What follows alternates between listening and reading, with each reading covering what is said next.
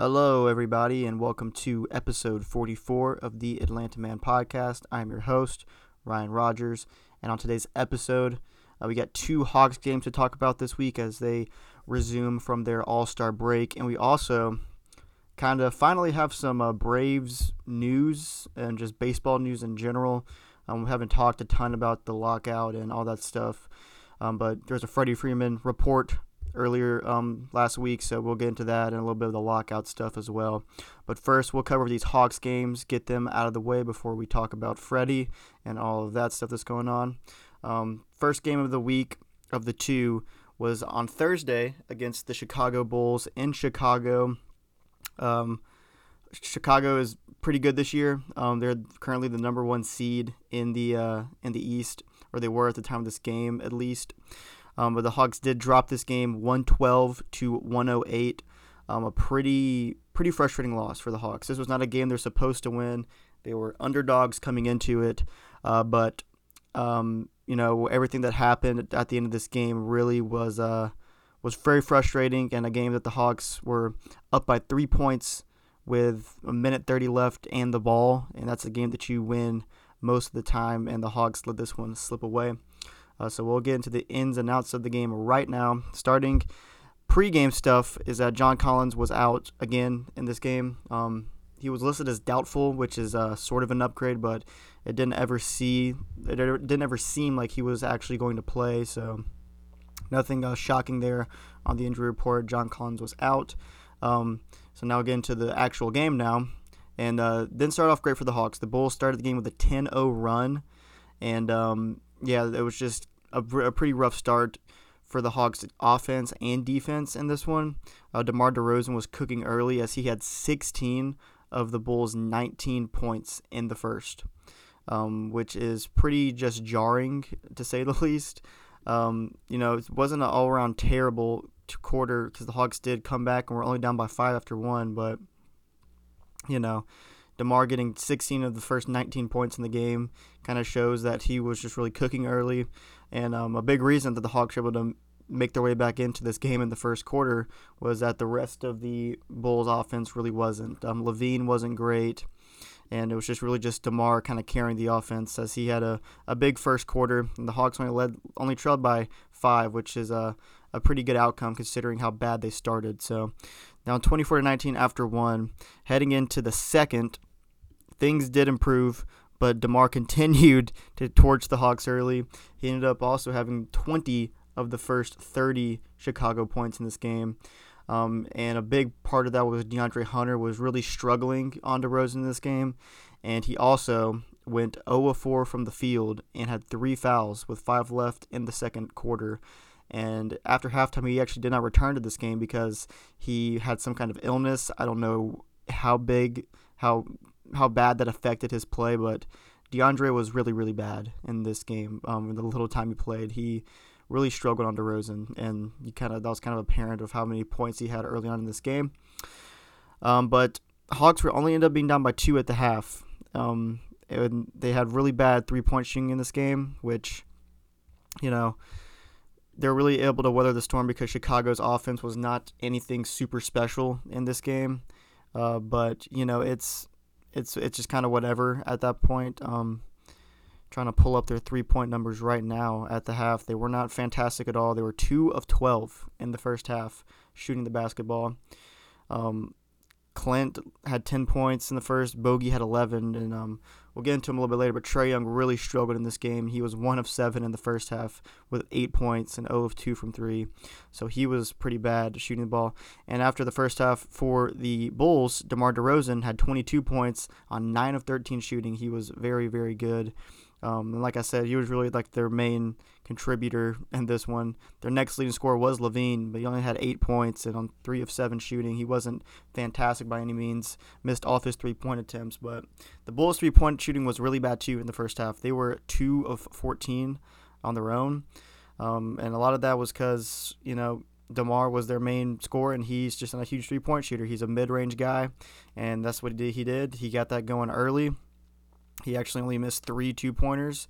He went 8 for 10 or 8 for 11 rather, on 2-pointers in the first half. So that's really where he cooks, is in the mid-range, and he really had that shot going early in this game. And he would cool down a little bit in the third quarter, early fourth, but we'll get into it a little bit later. But he really turned things up late in the fourth quarter. So we'll start with the third quarter. Like I said, Hunter was ruled out after halftime with the illness, so Bogey started the second half with the starters. And then Zach LaVine finally kind of gets it going for the Bulls as he has 2 threes early on, and then another one by DeMar DeRozan. But Kevin Huerter then hits a 3 to give the Hawks their first lead of the game with 6:30 left in the third quarter.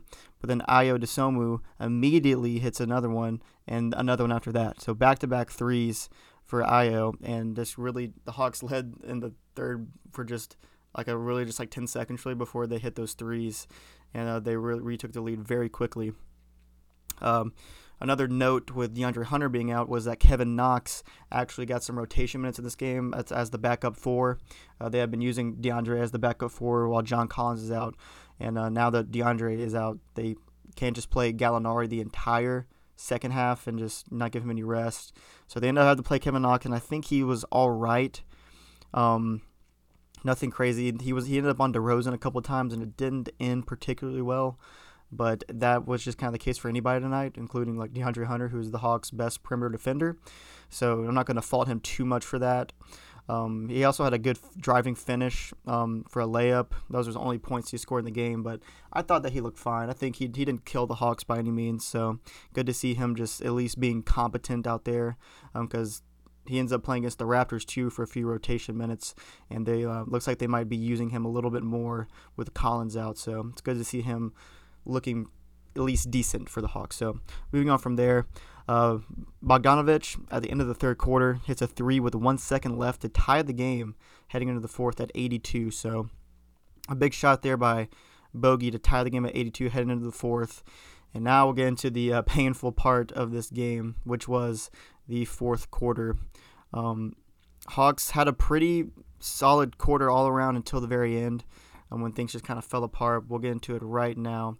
It was back and forth early on, but a 13-4 run by the Bulls ended up put them up by 8 points with about 5:50 to go.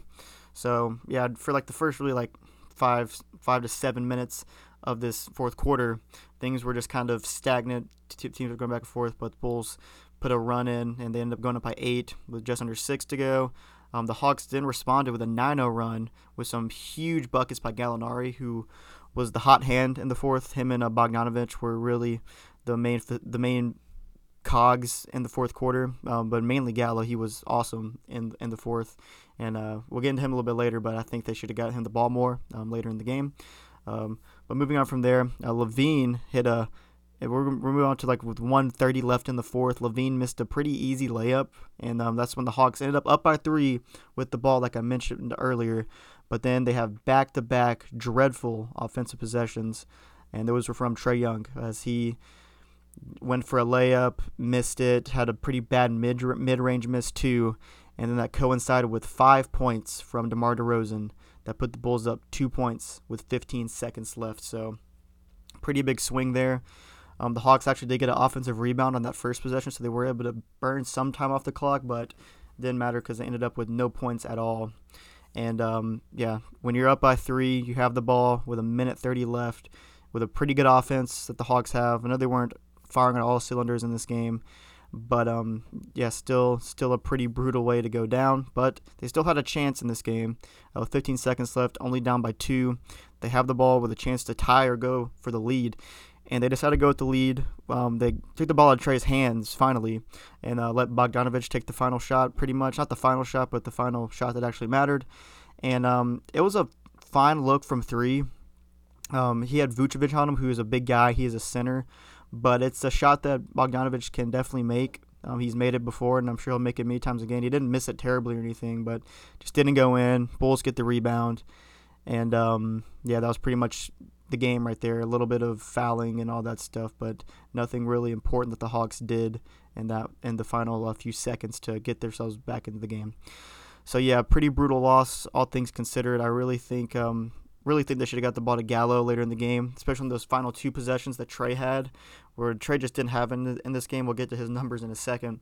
But I really think they should have at least gotten the ball to Gallinari or Bogdanovich, one of the two, because they were really the hot hands in this game.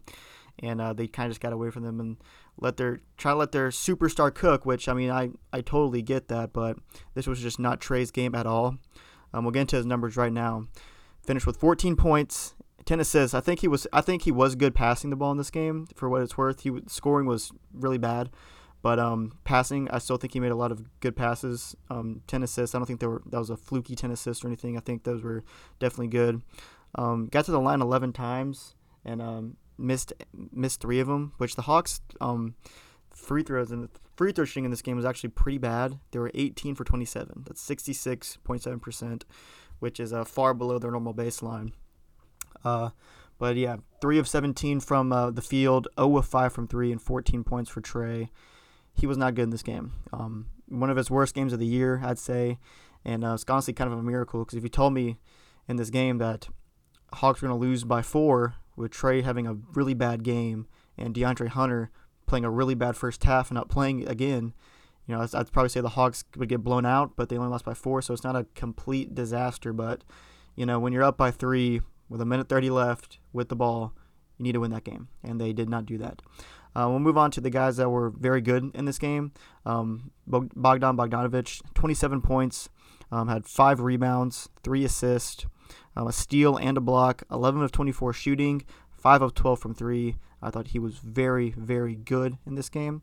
Move on to Gallo now. He had 26 points, 9 rebounds, 10 of 18 from the field, 2 of 4 from 3. He was really, really good in the fourth quarter. Pretty sure he finished with like 11 points in the fourth. Let me check that real quick. 13 points in the fourth quarter on 5 of 6 shooting, and that one got to the line 4 times in the fourth quarter also, made 3 of them. So, yeah, he was really good in the fourth. Bogey had 7 in the fourth quarter too. They scored 20 of their 26 points in the fourth, so that just kind of hammers down the point that they should have gotten the ball to those guys more later in the game instead of Trey, because Trey had 0 points in the fourth on 0 of 5 shooting, which is pretty bad. So move on from this game and talk about a more fun one, I'd say, on Saturday against the Raptors. This game was probably more important, honestly, to the Hawks, or for me at least. I'm sure every game means the same to them at this point, just trying to get a win, but Toronto is a team that is in the vicinity of the Hawks as far as the standings go. So them getting this game, I thought, was very, very important. Probably more important than winning the Bulls game. Would have been nice to win them both, but this game, I thought, especially was important to get, and the Hawks got it in a big way. They blew out the Raptors, a 127-100 victory. A game that was pretty close for the first half, but the Hawks just really blew the doors off in the second half, especially the third quarter when they went absolutely crazy on the Raptors. We'll get into the game right now, starting off in the first quarter, starting off pregame actually. So that Collins was out again for the Hawks, no real surprise there, and also Lou Williams was out for the Hawks also.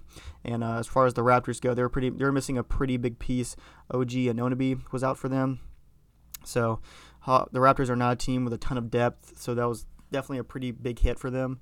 But we'll move on to the game now, as the Hawks start out pretty slow in this game. They got down 7-2 early, but then they went on a 17-4 total run to go up 19-11. But then the Raptors respond with a 16-2 run to go up 30-24. Raptors end up winning the quarter 37-32. Hawks defense was pretty bad in the first quarter. The offense was good, scoring 32 points. That's always good, but giving up 37 is never good. Kevin Knox also got minutes as the backup 4 in the first quarter. Like I mentioned earlier, he is going to be getting more time playing the 4 with Collins out and all that stuff that's going on with all of that. So move on to the second quarter now. You're going to notice this was a real game of runs, because the Raptors start off the second with an 8-1 run, and that prompts an Atlanta timeout. But then the Hawks get an 18-0 run, and they end up going down by 12 to up by 6. So a huge swing right there and a huge run for the Hawks, as the Raptors didn't score for 6 minutes and 10 seconds during that stretch. So yeah, just the offense for the Raptors just absolutely cratered, which obviously is great for Atlanta. And they ended up winning the quarter 34-21. and they led by 8 heading into half, which isn't a huge blowout or anything, but you're not blowing them out by any means up by 8, but you're in a good spot, and they weren't blowing them out then. They certainly blew it open in the third quarter, but Trey was fantastic in the first half. I need to say that before we move on, because I definitely had to get on about that Bulls game because he was bad. He was spectacular against the Raptors. He had 25 points in the first half. He was awesome. We'll get into his final stats later, and he actually made some NBA history too as far as the record books go. We'll get into that later. But start off with the third quarter. The Hawks scored the first 7 in the third to go up by 15, and Trey had 7 points of his own early as the Hawks end up going up by 16. The Raptors call a timeout. And the Hawks at one point led the third quarter 26-7 to start it. And they led by as many as 29 points in the third. They ended up leading by 32 at one point in the fourth quarter. And that was just kind of the ball game after that. The Hawks won the third quarter 38-16, which is a huge, huge, huge win in the third, obviously. A 22-point deficit for the Raptors in the third quarter alone is just pretty crazy. The Hawks had a huge extended run in this game. I'm trying to pull up the exact number right now, but it was something, I forgot to write it down, but it was like a 58-17 total run for the Hawks, which is just absolutely absurd.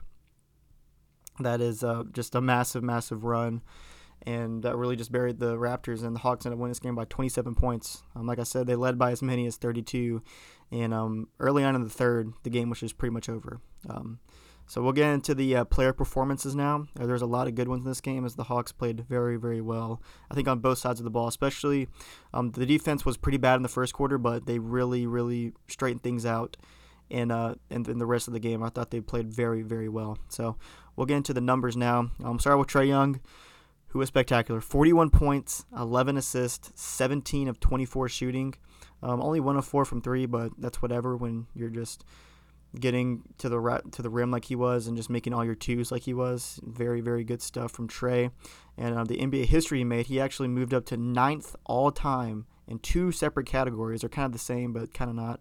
He is 9th all-time now in 40-point and 10 assist games, and he is 9th all-time in 30-point and 10 assist games also. So top 10 all-time in those 2 categories, and he is 23 years old, which is just absurd. He is fantastic, and this was one of his best games of the year. In my opinion, he was plus 37 in this game, which is pretty absurd. Move on to Onyeka Okongwu, who I also think had one of his best games of the year. He was awesome in this one. 17 points in this game with 7 rebounds on perfect 6 of 6 shooting. Got to the line 6 times and made 5 of them, which is always good for Okongwu. He had 3 blocks, he had a steal, he had an assist, only 1 turnover for him, which is great.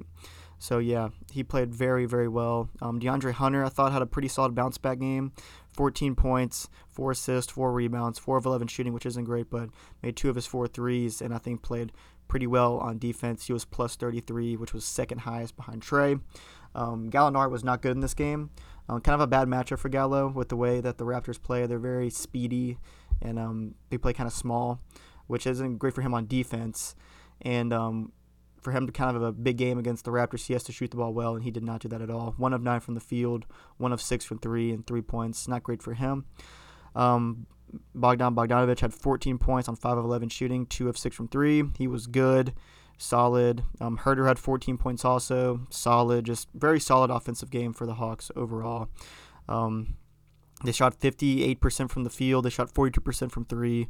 Very, very, very good offensive performance for the Hawks. So much needed win against Toronto. As like I said, they're somewhat close to them in the standings. That is one of the teams who are trying to hunt down as they try to move up in the standings. And we'll look at the Eastern Conference standings right now as of Monday. Currently, the Hawks are in 10th place by themselves. They were briefly tied with the Wizards, actually, after they lost to the Bulls. And they're actually tied for 9th right now with the Hornets. So they're right there at 9th. I think they're going to surpass the Hornets. The Hornets are playing pretty terrible. They're 2 of 8 in their last 10. So I think they are going to be able to surpass them completely and put them in their rear view. and just grab ninth all by themselves at some point. But as far as the other teams that they're behind, they're 2.5 behind the Nets, who have the 8th seed, and they're 3.5 behind the Raptors, who have the 7th seed. And right now they are 5.5 behind the Celtics, who have the 6th seed, which getting the 6th seed isn't impossible, but it's going to be a tall task, especially Boston playing pretty well. I think, a more realistic goal is trying to get 7, probably 8 is the most realistic for them, as you got to hop over a couple teams. But I think the Hawks can definitely get that done. They have a pretty favorable schedule. We'll get into their schedule for next week right now, as see what they got coming up soon this week. Trying to pull that up real quick. The Atlanta Hawks.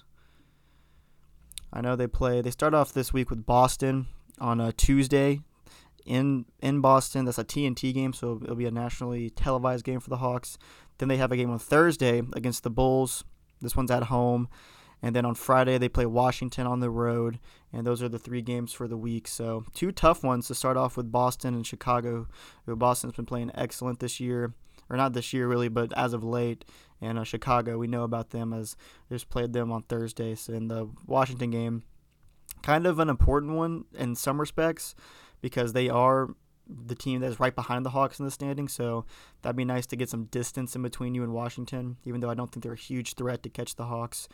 But yeah, still a pretty important game there. So that'll do it for the Hawks talk and on this episode. And we'll now move on to a little bit of baseball talk, which is the first time in a while that we've had this. But I thought it was appropriate time to maybe start talking about the lockout a little bit, as I'm kind of expecting it to end somewhat soon. Maybe I'm wrong. Maybe I'm crazy. But the main reason I want to talk about baseball is there was some actual reporting about the Braves and Freddie Freeman by Buster Olney of ESPN. And he wrote an article pretty much of the 8 things that will happen once the MLB lockout ends. And number 1 on his list of 8 things was that Freddie Freeman will sign quickly. And I'll now read you his exact words on Freddie Freeman and what he thinks will happen. He says, the presumption among a lot of rival executives last year was that Freddie Freeman and the Braves would eventually work out a deal. But Freeman was not among the stars who signed a pre-lockout contract, even after the Braves won the World Series and the franchise operated with the championship glow and cash injection. And that's something we've all known from a long time, but this is kind of like the first official piece of reporting that indicates that Freddie might go elsewhere. He says, so the industry view has shifted that there is a growing belief that Freeman will land somewhere outside of Atlanta because of the standoff in his negotiations. The Braves offered him $135 million over 5 years, sources say, and Freeman is looking for a 6-year deal. And there's another quote from an official that talked to him. He says, I think the Braves will move quickly to settle on an alternative and move on to get past the conversation. So, a lot of this isn't nothing new. Everybody knows that the Braves didn't sign Freddie for the lockout, and everybody thought the Braves would extend him or sign him, that it was a no-brainer. We will all kind of get past that, but the fact that there's actual reporting that the belief now is that has shifted all the way that Freddie won't sign with the Braves, I think is pretty notable. It's the first official reporting that the Braves offered him, like the official offer that has been reported of the 5 years, $135 million. That's kind of low in my opinion, the $135 million. I get the 5 years, but in my mind, I thought the Braves' first offer would be 5 years, $150. That's just kind of been in my head for a while now.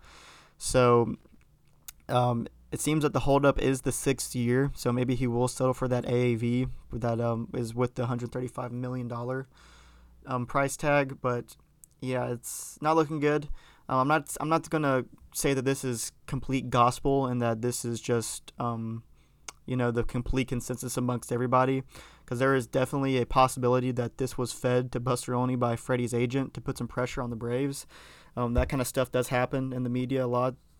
Agents will do that. They'll feed reporters some stuff like this and to put pressure on Atlanta to meet Freddie's asking price.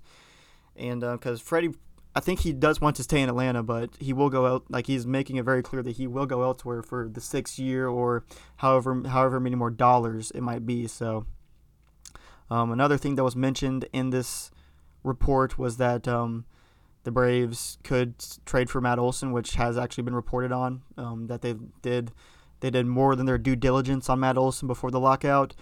He also mentions Anthony Rizzo, who is a free agent currently, as another possibility. So those are just some options at first base outside of Freddie that might be available. But yeah, just thought I should bring that up. That was some actual reporting on Freddie Freeman and the Braves. Not going to make too much out of it, but I do think it was definitely notable. So as far as the lockout goes, right now, I think currently as I speak, they are meeting. And today is February 28th, and MLB did say that February 28th was the kind of deadline if they wanted the regular season to start on time. So I don't know if that's real or if that's just them, if that's just a tactic by them to get the players to take a deal quick so the season will start. I don't know. It might be real, it might not be. I'm not sure. But I think they are speaking right now as I'm recording this. So, maybe everything I'm saying right now will be a moot point and they'll come to a deal today. That'd be great. But I'm not expecting it. There was some other reporting yesterday that the conversations yesterday on Sunday went pretty well. But it was also said that they are pretty far from a deal also. So, just ready for this to be over and for just the regular baseball stuff to resume. There's still a lot of free agents out there, a lot of trades to be made, all kind of stuff like that. So I'm just ready for that to be back, and I'm tired of these boring, stupid bargaining negotiations of labor disputes. It's just not fun to talk about at all, and I hate it. And yeah, that's pretty much all I have on it. So hopefully next week we can talk about some real baseball stuff and not labor disputes. But that'll be it for this episode. If you made it this far listening, I really, really appreciate it, and I will see you in the next one.